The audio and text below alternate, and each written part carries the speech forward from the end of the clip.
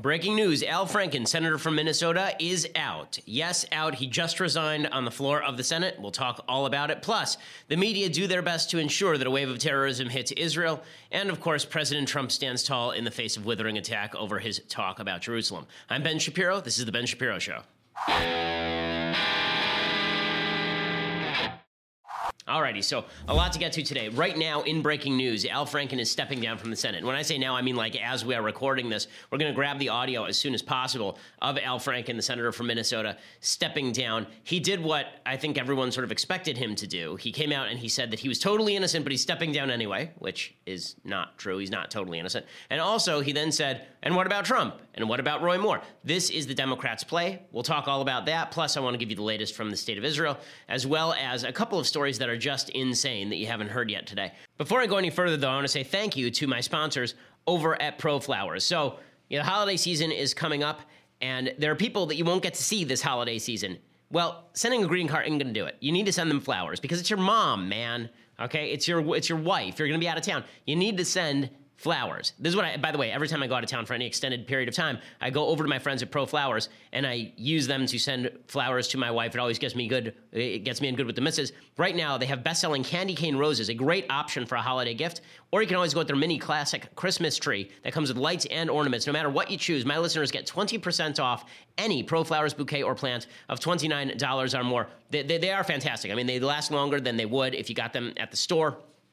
They are guaranteed to stay fresh. They arrive in a box to your house. If something is broken, they will immediately fix it. That's happened to us, and they fixed it immediately. You control the delivery date. They give you more bloom for your buck. Big, beautiful flowers, more stems for your money, long-lasting freshness. The quality of the flowers really is top-notch, and again, the delivery is impeccable. I mean, it comes with the vase. If you order it that way, it's just great. To get 20% off all bouquets of $29 or more this holiday season, go to proflowers.com. Use my code BENSHOW at checkout. That's promo code BENSHOW at checkout, and you get 20% off all bouquets or plants of $29 or more this holiday season. Proflowers.com. Use that promo code BENSHOW at checkout. Proflowers.com, promo code BENSHOW.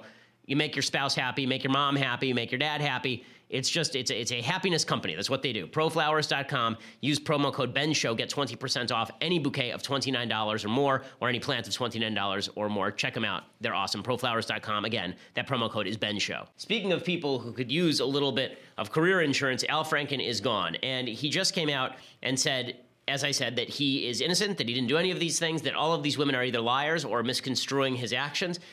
It seems to me it's hard to misconstrue somebody grabbing your in the middle of a photo line. But, you know, to each his own. So Franken stepped down after the Democrats turned on him. They turned on him in the last 48 hours, really not because of the new reports about Franken, but because they wished to throw Republicans under the moral bus. That was the goal here. The pretext they used for throwing Franken out was this report from The Atlantic that Franken had sexually harassed a woman at a Media Matters party. There's a woman named Tina DuPoy who wrote for The Atlantic. She says, it happened at a Media Matters party during the first Obama inauguration. It was a great time to be a Democrat. Not only had we just elected the first African-American president of the United States, but Franken's race had triggered a recount, leaving leftists giddy we would soon have a supermajority in the Senate. As you recall, Al Franken stole that Senate seat from Norm Coleman. They just kept recounting the votes until enough felons were counted that Al Franken was the senator from Minnesota. This woman writes, this is my first inauguration. I'd never been in the proverbial room where it happens. My experience with government at that point was being a ward of the court in foster care. Noting that I had an interest in politics and in grandstanding, my foster dad set up an internship for me at the district office of Representative George Miller. The summer before my senior year of high school, as an intern, I answered calls, thumbed through the congressional record, etc. She says, I've been married for 2 years at the time. I don't let my husband touch me like Al Franken did in public. Right, here's what she says. I saw Al Franken. I only bug celebrities for pictures when it'll make my foster mom happy. She loves Franken, so I asked to get a picture with him. We posed for the shot. He immediately put his hand on my waist, grabbing a handful of flesh. I froze. Then he squeezed, at least twice. What a class act, that Al Franken. So Franken gave a statement in which he said, all of this has been misconstrued. He's totally innocent, but he's leaving anyway. And then he blabbered on for a while about activism and the wonders of activism. And again, he just kept calling them liars over and over and over, hoping that he would have another shot at this. That's what Al Franken is hoping. Al Franken is hoping that he leaves in quote-unquote disgrace, that he does his penance, and then he comes back in a couple of years, having cleansed himself of the stigma of this. And in order to ensure that, he immediately wheeled and hit Trump and Roy Moore. Roy Moore, of course, the Senate Alabama Republican candidate who's been credibly accused of child molestation. Now, what's hilarious about all of this is watching the Democrats swing to push Franken out. So just a couple of days ago, we played the audio yesterday of Kirsten Gillibrand saying that she didn't know whether Franken should step down. He should really make his own decision. And then yesterday, she actually said Franken should step down. So she changed her opinion. Kirsten Gillibrand, who's been treated as a possible 2020 candidate, there is no better weather vane than Kirsten Gillibrand. I mean, there are no better weather vanes on planet Earth than Kirsten Gillibrand. And the woman has her finger in the air at all times, seeing which way the wind is blowing. She realized that she realized the wind was blowing against Franken, so she stepped out in front of that and said Franken should resign. This is what she said yesterday. Well, obviously, there were new allegations today, and enough is enough. I mean, this is a conversation we've been having for a very long time, and it's a conversation that this country needs to have. And I think when we start having to talk about the differences between sexual assault and sexual harassment and unwanted groping, you are having the wrong conversation. You need to draw a line in the sand and say none of it is okay, none of it is acceptable, and we, as elected leaders, should absolutely be held to a higher standard, not a lower standard. Well, that's a wild switch from Kirsten Gillibrand, who 5 seconds ago was saying that basically Al Franken might stay, but Roy Moore should go, and President Trump's a sexual abuser, but not Al Franken.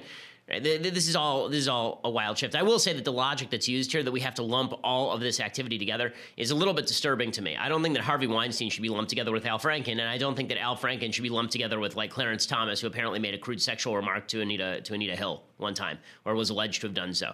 This does not seem to me that all of these things should be grouped together or pose equivalent threats to careers. Some of these activities are truly horrifying, and your career should be ended, and you should end up in jail. And some of these activities are bad. You're a creep, but I'm not sure that it rises to the level of the same outrage as a Harvey Weinstein, for example. In any case, what this is really about for Democrats, and we all know it, what this is really about is seizing the moral high ground. What Democrats truly want to do here is not push out Franken because they care about Franken, not push out John Conyers because they care about John Conyers. They want to push all these people out so that they can turn and swivel and hit Donald Trump and Roy Moore. So Senator Mazie Hirono, the Democrat of Hawaii, she came out yesterday and she said, now that Franken's going, it'd be really great is if Trump and Moore stepped aside. And they say what Al Franken did was wrong, but it's not even in the same ballpark. Why take this step? And why not also be calling for President Trump and Roy Moore to step aside? Well, I would love it if both of them stepped aside, because I have said publicly that President Trump has admitted to being a sexual predator, and as for Roy Moore, the credible allegations of him being a child molester, basically, should cause both of them to look at themselves and step down. I would love it. But at the same time, I'm looking for where are the Republican voices? Where is their outrage? In fact, on the opposite end, they're coming forward to support Roy Moore. How's that for totally inappropriate positions? So 2 things can be true at once. 1, Democrats can be right to shove these people out the door, and Republicans should do the same with their own bad candidates. And 2, this can be totally politically driven, because it is totally politically driven. I mean, there's no question about it. The fact is that the Democrats suffer 0 repercussions for getting rid of Franken. The Democratic governor of Minnesota, Mark Dayton, is about to appoint his lieutenant governor. Her name escapes me for the moment, but he's about to appoint her, a Democrat, to fill Franken's seat so Democrats don't lose a seat in the Senate. Forcing out John Conyers means nothing because some relative of John Conyers will fill that seat. It's very easy to take the moral high ground when it doesn't mean actually sacrificing anything. Anytime Democrats have to think about sacrificing something, they rally around the flag of the sexual abuser the same way that Republicans are currently rallying around the flags of alleged sexual abusers. So there's no question that there's a bunch of hypocrisy going on here and a bunch of political posturing.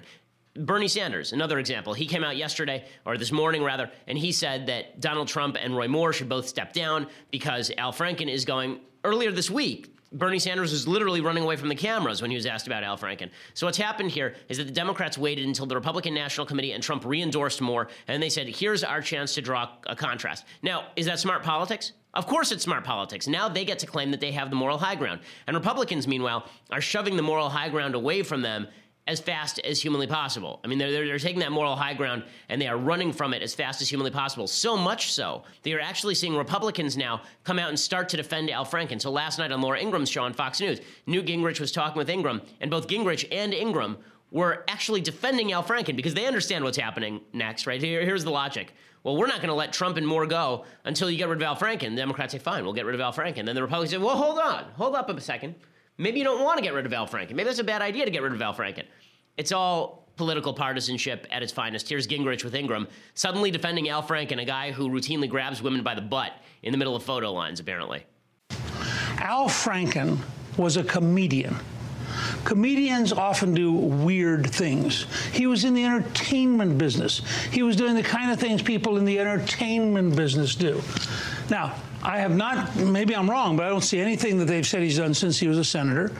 I don't think they've said... I've tried to lose track. I think there are a couple allegations of inappropriate conduct, but I think it's minor stuff. But the point is, we're in one of those weird American moments when running around lynching people feels so good. Yeah, it feels good to them. I mean, if you go back and you go back and watch the YouTube of Clarence Thomas. I was just going to say, my old boss. You know how he felt. Who, by the way, was wonderful and swore in Callista. Oh, great! Great moment, and fellow Georgia and everything. But you go back and you look at what he said about an electronic lynching. And then you look at what we're saying. I mean, again, Conyers had a lot of good reasons to retire, but on the other hand, no hearings. No witness. No, there's no due process. If you're accused and you're a man, you're accused. So here we are now, right? So here we are. We've got Laura Ingraham and Newt Gingrich defending Al Franken. You think they're doing that because they really like Al Franken, or they think Al Franken ought to get a fair shake? I mean, they were both calling for the prosecution of Hillary Clinton based on less evidence than Al Franken here. And Hillary Clinton, by the way, should have gone to jail. Okay, the idea that they are out defending Al Franken today, the only reason they're defending Al Franken is because they want to defend Roy Moore, obviously. That's what's going on here. And the Democrats are only throwing Al Franken under the bus because they want to get Roy Moore and Donald Trump. So understand, this is all a political game. Don't suddenly think that politicians grew moral spines. They didn't. Okay, I would be happy if they had, and maybe we can force them into doing so. But I don't really see the purpose of pretending that there's no politics at work here at all, because that's just silly.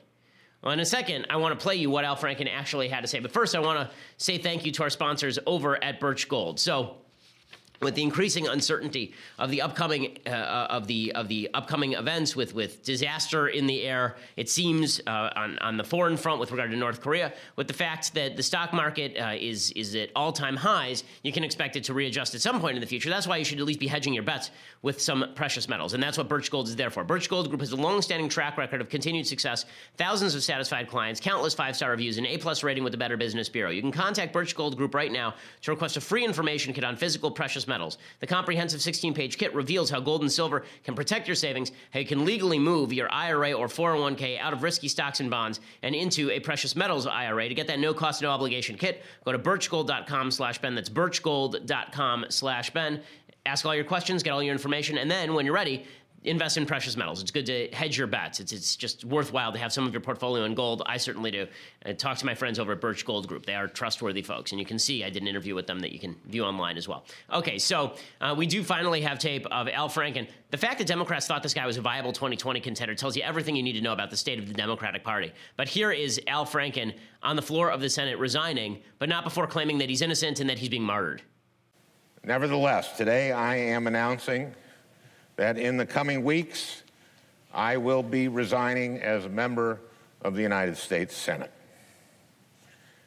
I, of all people, am aware that there is some irony in the fact that I am leaving while a man who has bragged on tape about his history of sexual assault sits in the Oval Office, and a man who has repeatedly preyed on young girls campaigns for the Senate with the full support of his party.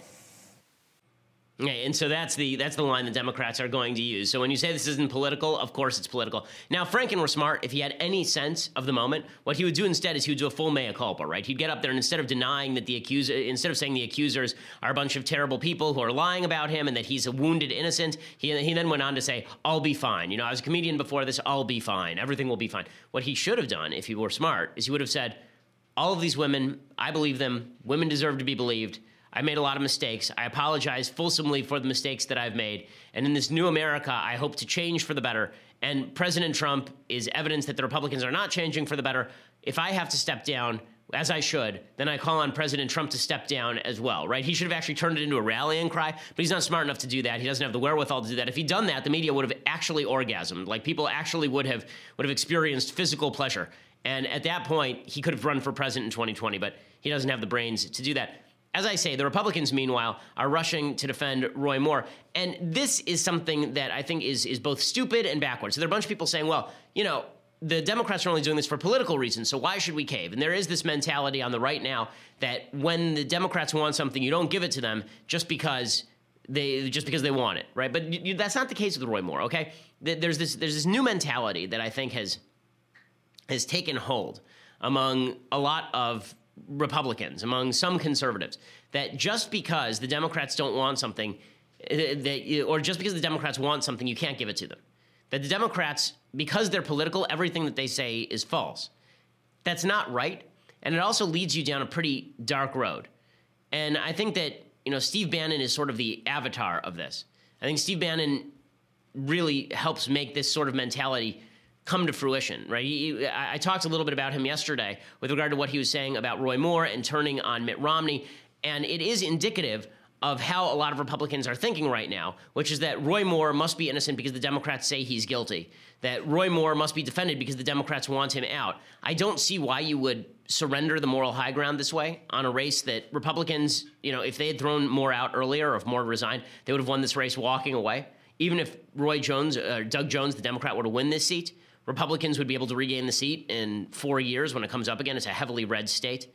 But instead, the Republicans seem to be pushing the high ground away with both hands, saying, listen, the Democrats got to play in the muck for a while. Now we're going to play in the muck. They don't understand. There's a different standard that applies to Republicans. There is, as there should be, because not that there should be a different standard for Republicans, but the higher standard should apply to both Republicans and Democrats. And I don't see the Republicans recognizing that baseline reality. It is a baseline reality, by the way, that is the case. You see that with the Republicans attacking Mitt Romney, right? Stephen Bannon yesterday attacking Mitt Romney. And I just thought to myself, there is a strain of the Republican Party that now says the worse the person, the more we ought to support them. And I think that's true among Democrats when it's politically beneficial for that to be the case. I think they'll get there too, and they'll use the polarization in politics as an excuse to get there. And Republicans aren't wrong that a lot rides on politics, that a lot is at stake. But they are wrong when they think that the way that they are going to win is by embracing the worst elements of their own egos and their own ids. I just think that's a huge mistake. Now, with all that said, I understand why there's so much frustration among Republicans, why there's so much frustration that Democrats have been getting away with this stuff for 20 years, and not just on the sexual assault front, but on the corruption front. This is a story that sort of went unmentioned, but it's amazing. The New York Times has a report on the operation of the Consumer Protection Financial Bureau under the command of Interim Director Mick Mulvaney. And in the article is a real piece of news that a group of bureaucrats have decided to hijack the CFPB as much as possible and operate in secret to defy Mulvaney. This is according to hotair.com.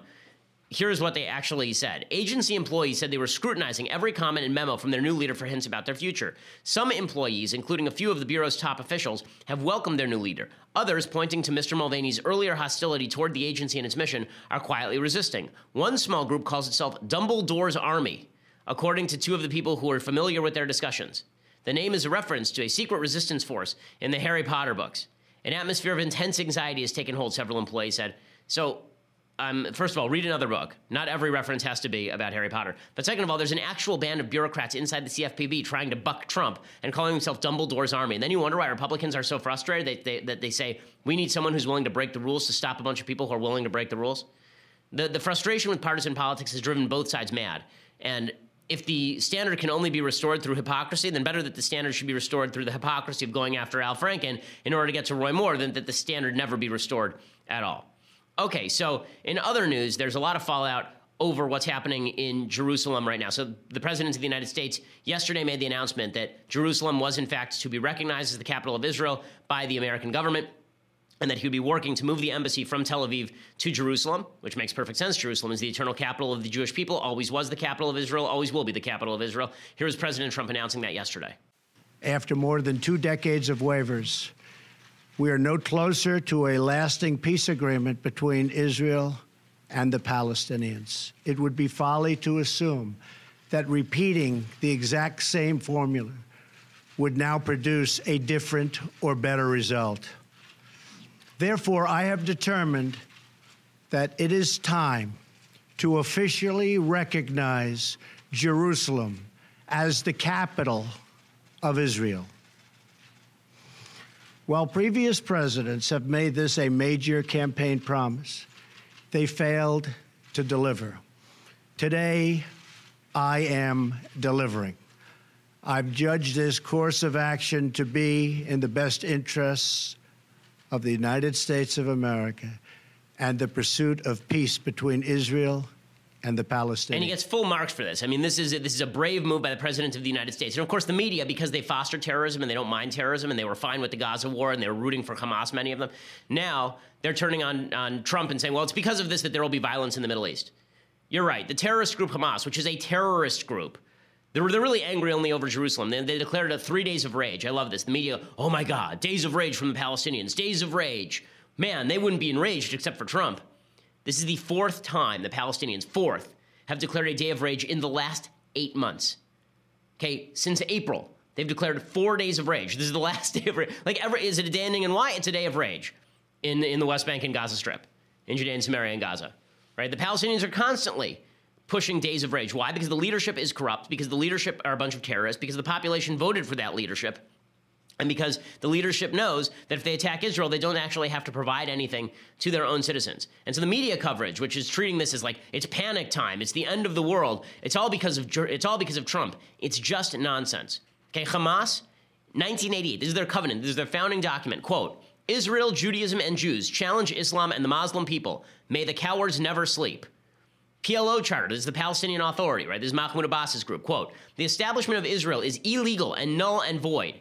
That was in 1964, before Israel even controlled the old city of Jerusalem, before they even controlled East Jerusalem. And they were calling for the destruction of Israel.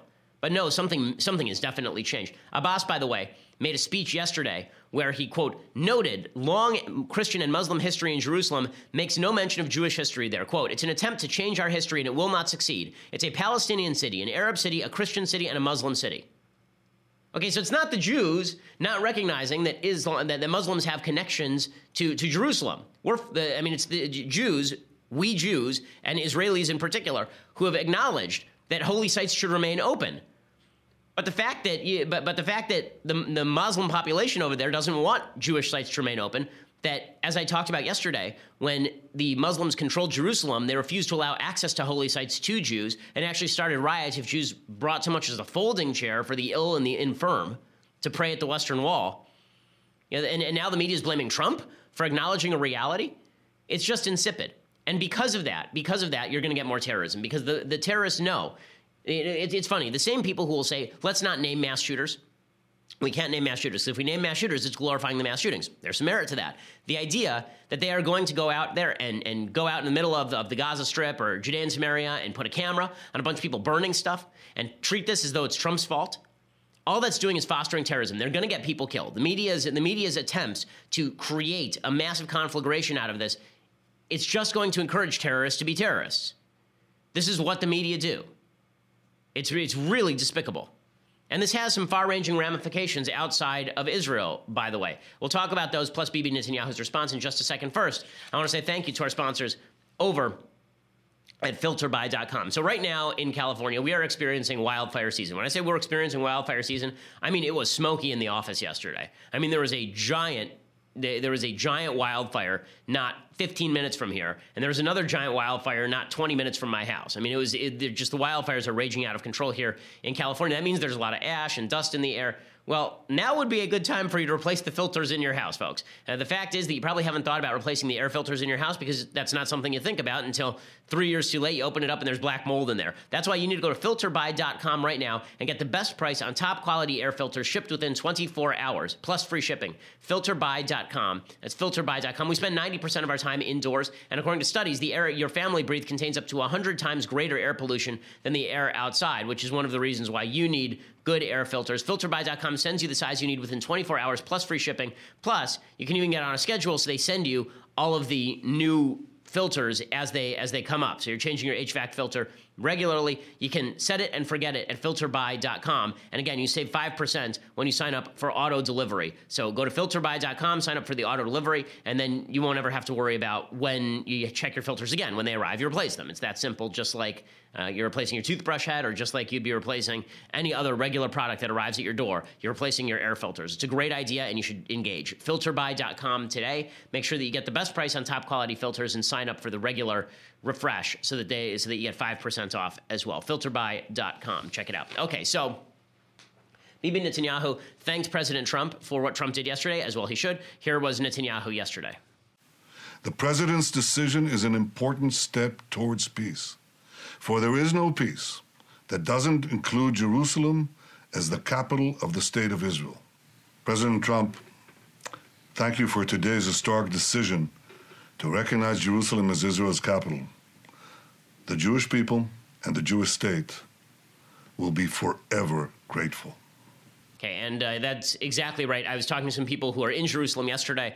They were ecstatic, as well they should be. And again, this is just a recognition of reality. It's not that something fundamentally has changed. If you aren't going to recognize the reality of how the world works, you're never going to be able to achieve peace. The media don't want to accept this, though. The media are trying to treat this as though this was some sort of crazy move by Trump, because Trump's a crazy man, and Trump's going to set the world afire. Let's be really clear about one thing. One of the things that's really ironic here, Saudi Arabia doesn't give a crap about Jerusalem. The Jordanians don't give a crap about Jerusalem. The Egyptians don't give a crap about Jerusalem. They're not going to back any Palestinian uprising against the Israelis. You know why? Because of Barack Obama. Not because of Trump. Because of Barack Obama. Because Barack Obama made Iran a regional power. And now Saudi Arabia, Jordan, and Egypt are all siding with Israel in an attempt to create a coalition to check Iranian growth in the region. So the Palestinians are on their own. So if you're lamenting the poor Palestinians being on their own against the big bad Israelis, talk to President Obama, not President Trump. Because the fact is that coalition only exists on the back of President Obama's decision to make Iran a regional power.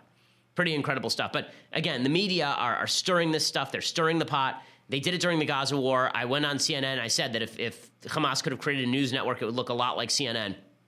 You can go back and look at the tape. And the reason I said that is because CNN always covers these conflagrations not as a bunch of terrorists who have decided to murder Jews as an excuse for media attention and an attempt to pressure Israel, but they treat it as a spontaneous outbursting of rage. It's not spontaneous, folks. Nothing happened yesterday. That means it's an organized effort.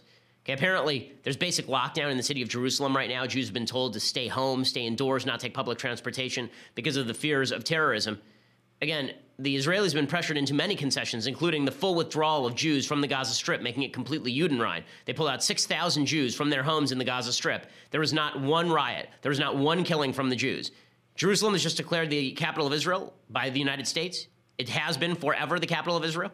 And the Palestinians are using that as an excuse to riot. But again, it's just an excuse. They rioted earlier this year when 3 Palestinians stabbed someone to death and tried to shoot some people up on the Temple Mount, and the Israelis installed metal detectors. There were riots in Jerusalem over metal detectors. So, as I say, basically, day ending in Y, Palestinians are going to riot, and the media is going to treat it as though they have a legit excuse to do so because they really despise the Israelis, and they despise the Israeli government led by Bibi Netanyahu. Chris Matthews is one element of this. So here's Chris Matthews. Oh, I was going to say, God comes on a show, doesn't know anything about Israel, doesn't know anything about Christians, but, you know, the reason Trump did this is because Jesus. That's why, because of Jesus.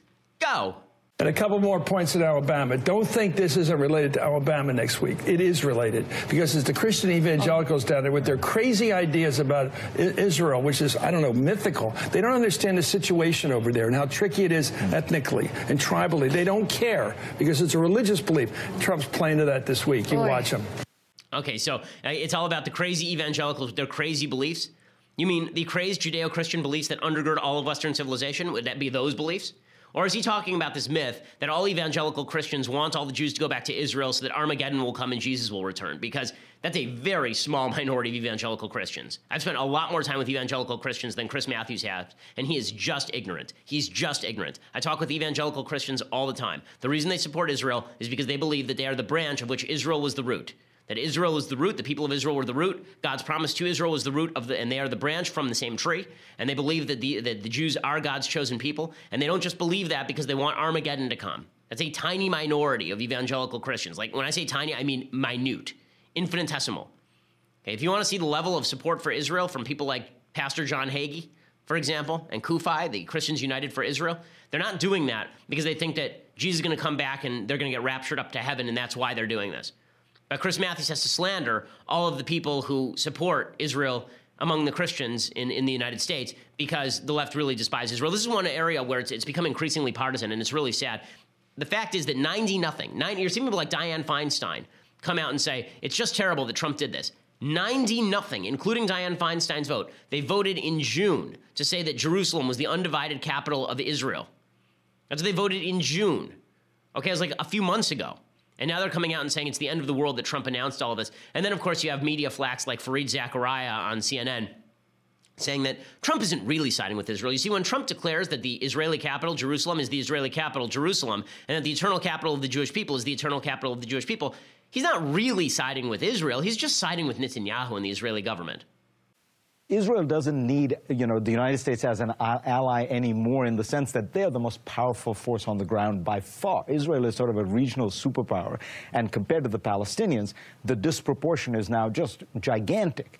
What they need is for the United States to have credibility with the Palestinians so that there can be a meaningful negotiation. If the United States is seen as blatantly one-sided, it doesn't help. And by the way, this is an issue on which the United States would be siding not with Israel, but with the current Israeli government. Okay, this is absolute sheer unmitigated nonsense. The Labor Party, okay, the left of Israeli politics supports President Trump's decision on this. The left likes President Trump's decision on this in Israel. When Fareed Zakaria says that that America needs to be seen as an honest broker in order to broker a peace, that's not true.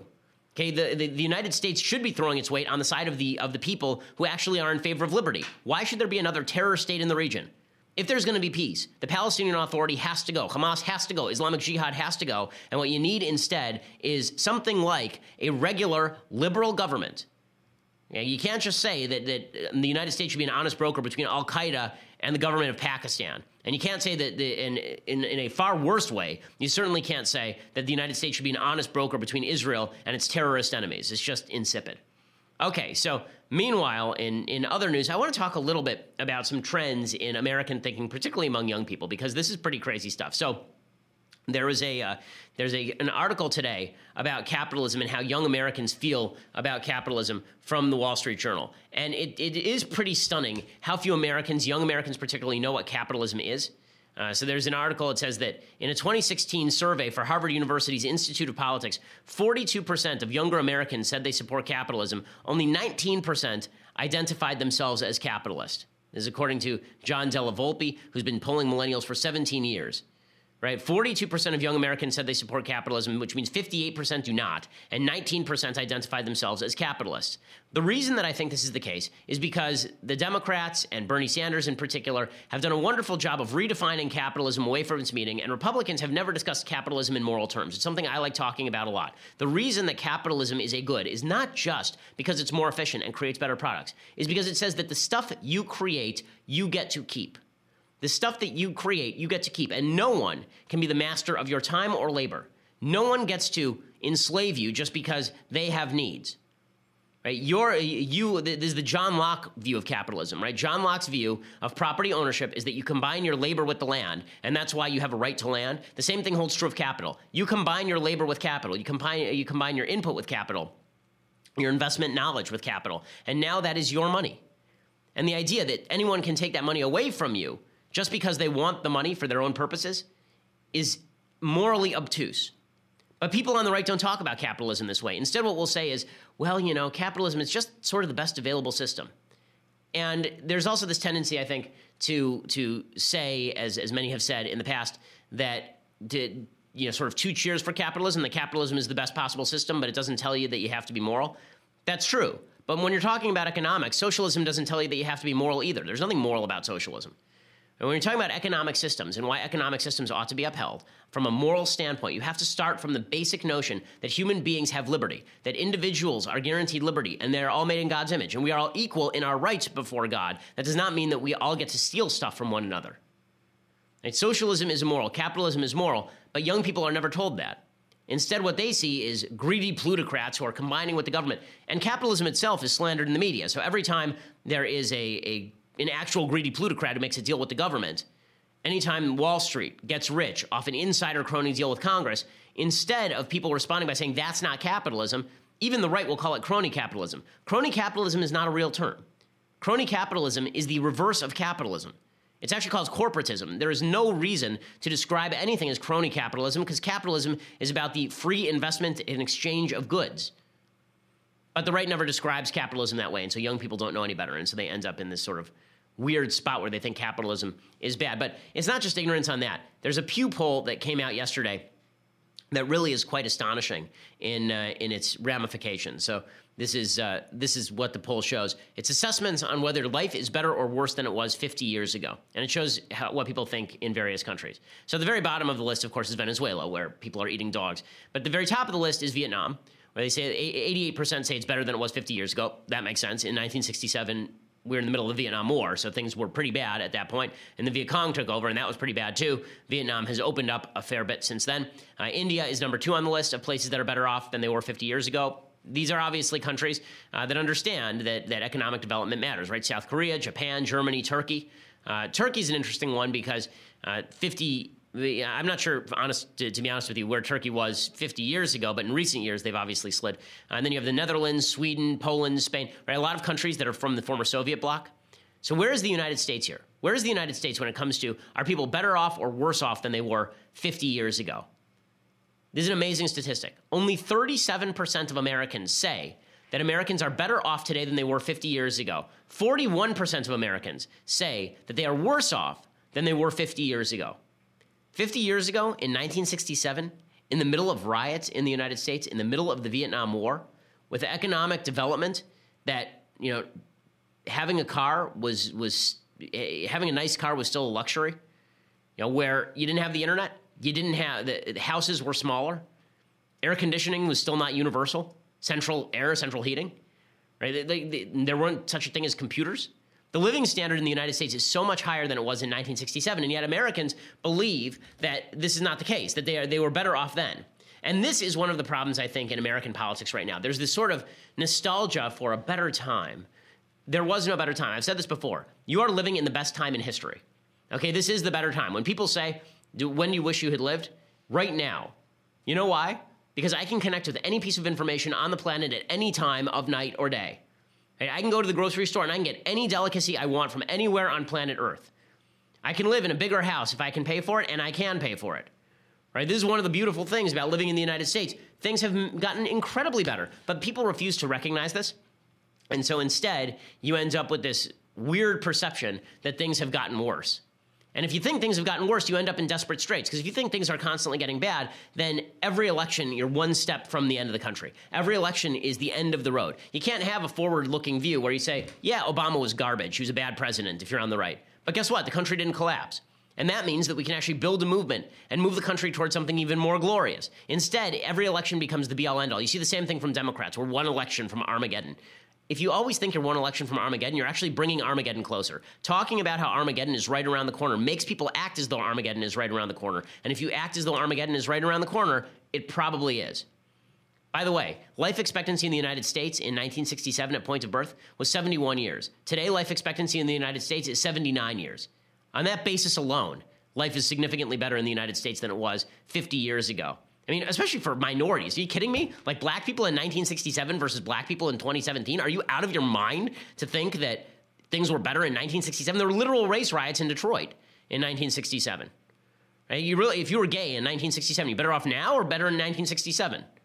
If you were Jewish, like, this is it's all nonsense. But unfortunately, we have a tendency to be pessimists about reality, and this leads us down some dark roads and toward a nostalgia on one side that says that we can rectify everything with big government, and a nostalgia on the other side that says that we have to freeze everything in place lest we fall into the abyss. Okay, so I want to get some things I like and some things I hate. But first, you're going to have to go over to dailywire.com. For $9.99 a month, you too can get your subscription at dailywire.com. When you do so, then you will get the rest of my show live on video. You'll get the rest of Andrew Klavan's show live on video, the rest of Michael Knowles' show live on video. Plus, you get to be part of my mailbag, which is happening tomorrow. Should be an interesting mailbag. And our 4th episode of The Conversation is coming up on Tuesday, December 12th at 5 p.m. Eastern, 2 p.m. Pacific, featuring yours truly. Subscribe today to be a part of the conversation. Ask me questions I will either answer or mock and then answer in the order they are entered into the live feed. My conversation will stream live on Ben Shapiro Facebook page, Daily Wire YouTube channel. It's free for everybody to watch.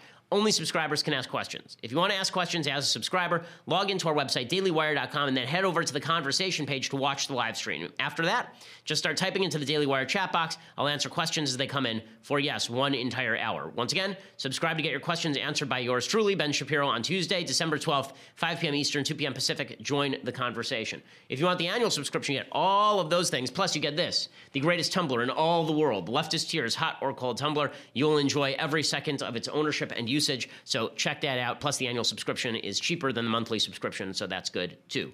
Please subscribe later if you just want to listen. Subscribe later at YouTube, SoundCloud, iTunes. Leave us a review. The reviews always help with the iTunes ranking, so please leave us a review if you haven't already. We always appreciate it. This is the largest, fastest growing conservative podcast in the nation.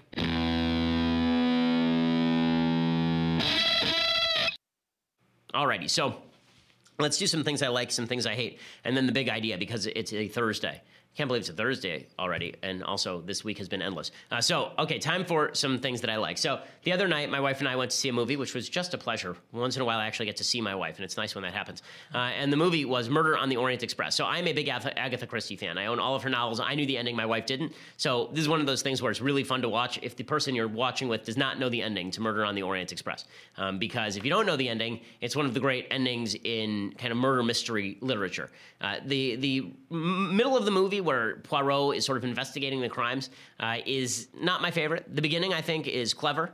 And then you get to the end, and the end is, I think, actually quite effective. It's based on Murder on the Orient Express. I believe the book was written in 1934. It was originally based on the Charles Lindbergh baby kidnapping. So if you don't know about that case, Charles Lindbergh and his wife had a baby. The baby was kidnapped and killed by, I believe, a German guy named Bruno Hauptmann was the guy who was put on trial for it.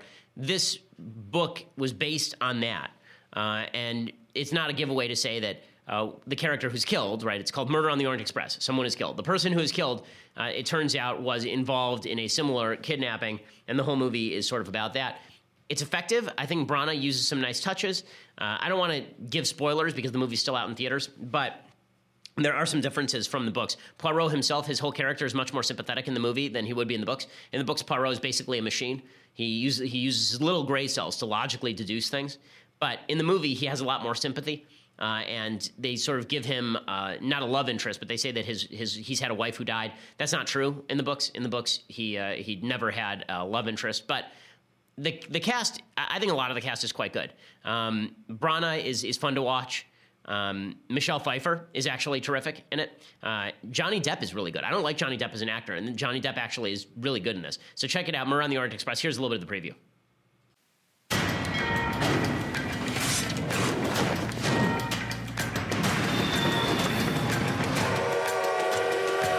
Would you mind if I join you? You're the world-famous detective, Hercule Poirot. Avenger of the innocent. Is that what they call you in the papers? And you are innocent? You're fun.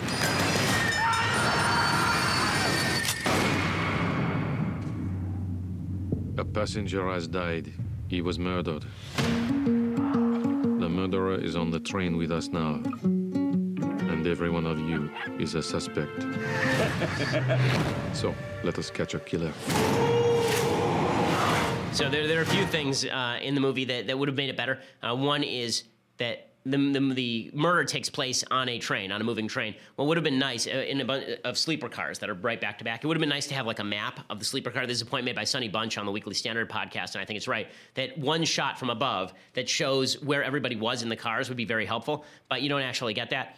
But the movie itself is worthwhile, particularly the end of it is pretty effective, I think. Okay, so time for some other things that I like. So this I thought was just hilarious. So yesterday, or a couple days ago on the show, I said that it was a lifelong dream to appear on The View. And I was very excited about this. Paula Ferris, who is an occasional co-host on The View, and she's on Good Morning America, she tweeted out, "Hey, Ben, I heard on your podcast that one of your lifelong dreams is to appear on The View. I'm running it by the incomparable Joy Behar. Stay tuned." Then she tweeted out a picture of herself with Joy Behar. All I can say is, I accept. Yes. Make this happen. It would be the greatest hour of television in the history of daytime. It would be so good. I believe there's a petition online to petition ABC to have me on. It would be a lot of fun. I've made fun of The View at times, but I will be cordial and kind. So check it out. If they have me on The View, it'll be fantastic. I could not be more excited about this. I was dancing around the office yesterday, and it's hard to make me happy. So thank you, Paula Ferris, and I hope that this actually happens. Okay, time for a couple of things that I hate. So thing number one that I hate. This is insane. So there are a couple of things that are happening as far as college campuses that are trying to keep me out now. There's one college campus that is I'm trying to remember which college campus it is. Concordia College, I believe. And they are now trying to withdraw funding. So they funded my event there, and now they're trying to withdraw funding. So that's very exciting. That's piece of college news number one. Piece of college news number two is that a sociology professor at the University of California, Merced, told students that he wouldn't debate me, but he would enjoy ripping my arms out of the socket, like a Wookiee, apparently. So here is a little bit of the audio that was gotten a hold of by Campus Reform. I wouldn't debate him because being in the same room with that fool is putting this nonsense fascist ideologue on equal footing with me, using my real degree to legitimize garbage politics that are at best nonsensical. I love this gladiator thing. In my world, words mean something. Gladiator, you should pass this around. Well, I won't debate this fool. Why don't y'all set up some kind of MMA thing between me and him? And then the winner can take those $40,000 and give them to whatever charity they want. I'm completely down for this charity match. Oh, I'm completely down for that. Like, if y'all don't think I wouldn't enjoy ripping this fool's shoulder out of its socket, oh my God, y'all don't know. Y'all don't know. So he's a real intellectual here, ripping this fool's shoulder out of his socket. He sounds like somebody who I'd have a real tough time debating, mainly because I'm not sure that he speaks in full sentences. What a genius he is. I mean, and I love when he says he wants me to use my real degree to debate him. Dude, you're a sociology professor, okay? Real degree. I went to Harvard Law School. Like, shut up. It's absurd. And this notion that I'm going to go and have a physical fight with you, we have this thing here. It's called civilization. It's where we have debates, right? It's where we talk about things. But your response to an actual civilized debate is, you want to rip somebody's arm out of their socket? What fascist nonsense. This is the second professor I know of who suggested that we have a fight. I know everybody always wants to have fights with me. Like, I know, you think I'm not physically prepossessing, and you think that you can beat me up and all this kind of nonsense. You know what? I have more money than you. I can pay people to beat you up if I wanted to. I don't need to beat you up physically. Plus, I can defeat you intellectually anytime I choose. So, of course, they revert back to their schoolyard bully nonsense that they've always been reverting to. Just what stupidity. Okay, so other things that I hate. How stupid are the American people about Star Wars? I just have to ask this because there was a poll that came out yesterday, and I have to show you the results of this poll, okay? This is a poll from Morning Consult among 2,200 U.S. adults on the popularity of various figures from Star Wars. Now, not shockingly, none of the new Star Wars figures basically make the list. I'm shocked that Jyn Erso ends up so low, right? Jyn Erso ends up at 29%. She's the one from Rogue One. Okay, how's Jyn Erso at 29%? And Jar Jar Binks is at 37%.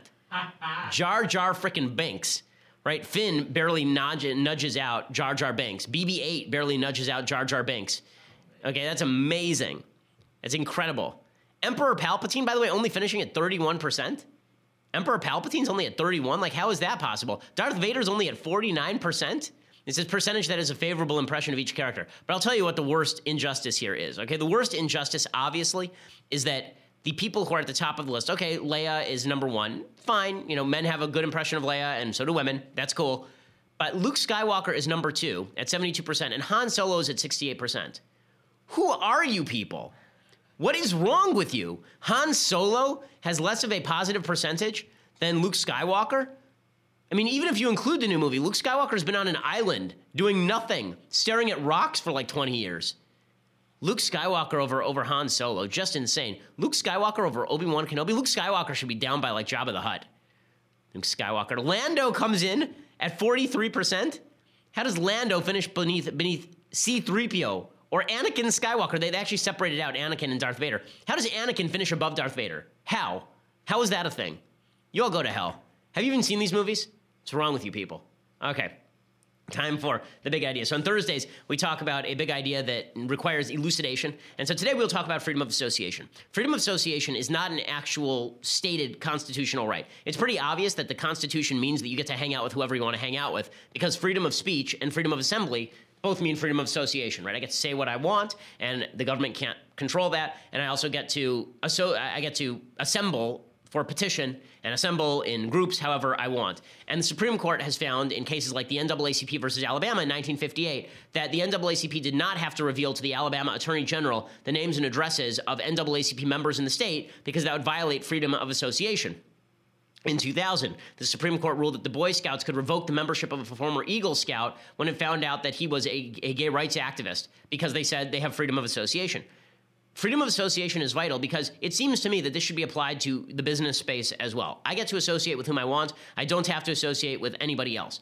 And I understand that there are lots of things that people do that are bad and of which you don't approve. And that historically speaking, there have been lots of people in the United States who have engaged in discriminatory practices against various members of the population.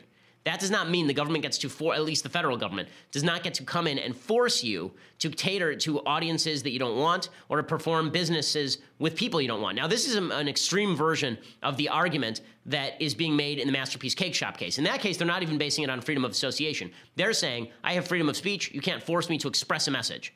Right? I'm an artist. You can't force me to express a message, which is a very strong argument. I would go further. I would say you actually should be able to turn away people from your business even if you just don't like their face, right? You should be able to do that. Does that make you a jerk? Absolutely. Does it make you a bad person? Yes. Should you be able to do it? Yes, because that is true for every association, right? If I have a synagogue, I shouldn't be forced to admit a Christian to my synagogue, and if I have a church, I shouldn't be forced to admit a Jew, right? The idea of freedom of association requires that we all act in society together and that we cultivate good people.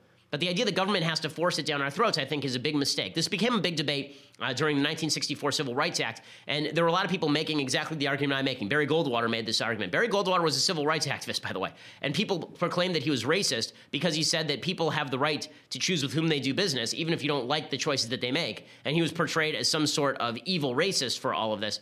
There is no principled argument for freedom of association if the government gets to decide with whom you associate. End of story.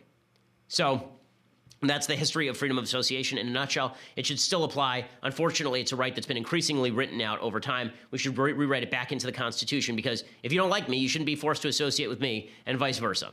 Okay, we will be back here tomorrow with all the latest and greatest. I'm Ben Shapiro. This is The Ben Shapiro Show.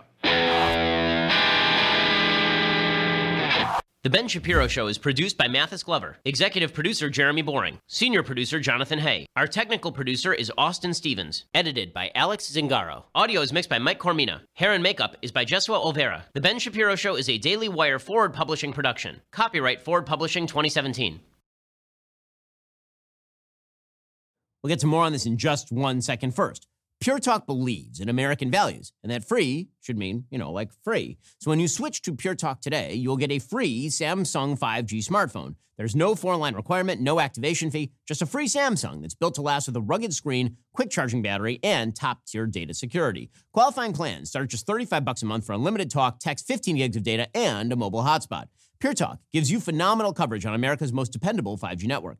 It's the same coverage you know and love, but for half the price of the other guys. The average family saves almost $1,000 a year. So I challenge you to choose a company that actually doesn't hate your guts and shares your values. Let Pure Talk's expert U.S. customer service team help you make the switch today. Go to puretalk.com/Shapiro to claim your eligibility for your free brand new Samsung 5G smartphone and start saving on wireless today. Again, go to puretalk.com/Shapiro to switch to my cell phone company. I've been using them for years. They're fantastic. You'll love them as well. Go to puretalk.com/Shapiro and claim your eligibility on that free brand new Samsung 5G smartphone. Start saving.